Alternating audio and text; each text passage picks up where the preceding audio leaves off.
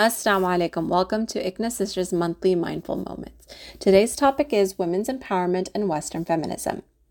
We are going to look at what the concept of women's empowerment is and the Western perspective of feminism, how it became, where is it now, and what Islam says about it all. Women's empowerment is defined by the UN Commission on the Status of Women as the process by which women gain power and control over their own lives and acquire the ability to make strategic choices. So when we're throwing around the word empowered, I want to feel empowered. Are Muslim women empowered or oppressed? We have to understand what is the bottom line question that we are asking. The definition tells us, basically, do women have power and control over their own lives? Now, where did this all begin? It was the women's liberation movement. It started with World War I, when all the men had to go to war, leaving behind the women to fill in their roles. Women were able to work and sustain an entire country while the men were off to war. With them at work, they ended up creating efficiencies such as daycares and other resources to make working women possible.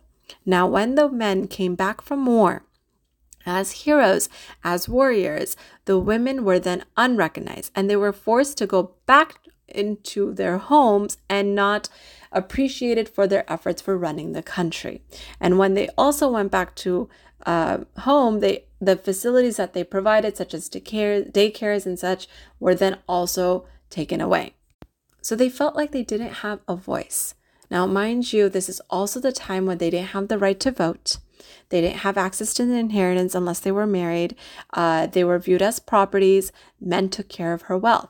So this liberation group came about and helped achieve the women receive their rights as individuals during this time period. Now, with any groups, the Women's Liberation Group also got activated and deactivated depending on what issues were at forth. And they made immense progress.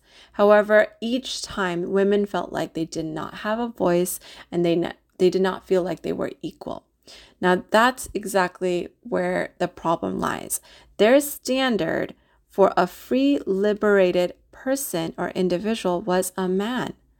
Meaning, for a woman to be empowered, free, and have a voice, she needed to be a man. That was their standard. That was their comparison. So in the beginning, these women would make themselves to be like men, to have a voice, to show that they were equal, whether that was in the way that they dressed, the fact that they drank and smoked, the fact that they were going into different places where only men were allowed, the fact that they wanted to work, right? We can do what men can do. That was their motto without even realizing it.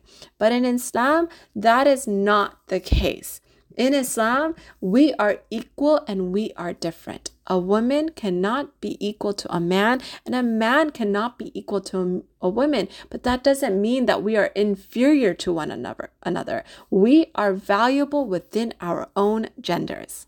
And that's what makes Islam so different. Islam and women's empowerment, the way it goes hand in hand, is that Islam is the greatest liberation movement of all time.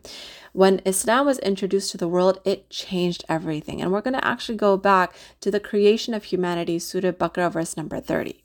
And mention, O Muhammad, when your Lord said to the angels, indeed, I will make upon an earth a successive authority, a khalifa. And right after this ayah, it ended up going into how Adam alayhi salam was created, how Hawa alayhi salam was created, right? They went hand in hand. Now, unfortunately, because of the Judeo-Christianity perspective that is embedded to how we view things, they say that her creation was to come for Adam alayhi salam. Yet that was not just her purpose. Her purpose was not to serve Adam alayhi salam, but rather to serve Allah. They were created as companions to each other. Both together, they were worshiping and promoting Allah subhanahu wa ta'ala and His true deen on earth. It was their rank and honor in the sight of Allah is equal. One is not above the other, and it is not based off of race and gender. Allah honors women in the Quran. There is no other book in which there is a chapter called women in it, Surah Nisa. And in this surah, it says to care of women and to honor them and to treat them right. It has the rights of women explicitly laid down that you should definitely study. Right? And as we mentioned before, Islam was the largest liberation movement for women. How so? In this very surah, Surah Nisa, we talk about inheritance, something that people were fighting over in the Western society so recently. And yet Allah subhanahu wa ta'ala already had made it very clear as to what do women inherit. And then the concept of equal pay for equal work. We have a narrative, a hadith, that Salama, her journey of hijrah, it was said in the Quran, for those who did migration and lost everything, they will be rewarded for it in this world and hereafter. In which Salama spoke up and said, what about the women who migrated? Because it was specifically for men. Then Allah subhanahu wa ta'ala revealed the verses and He included the word mu'minatun, women, to include women as well. We get equal reward for the same amount of work.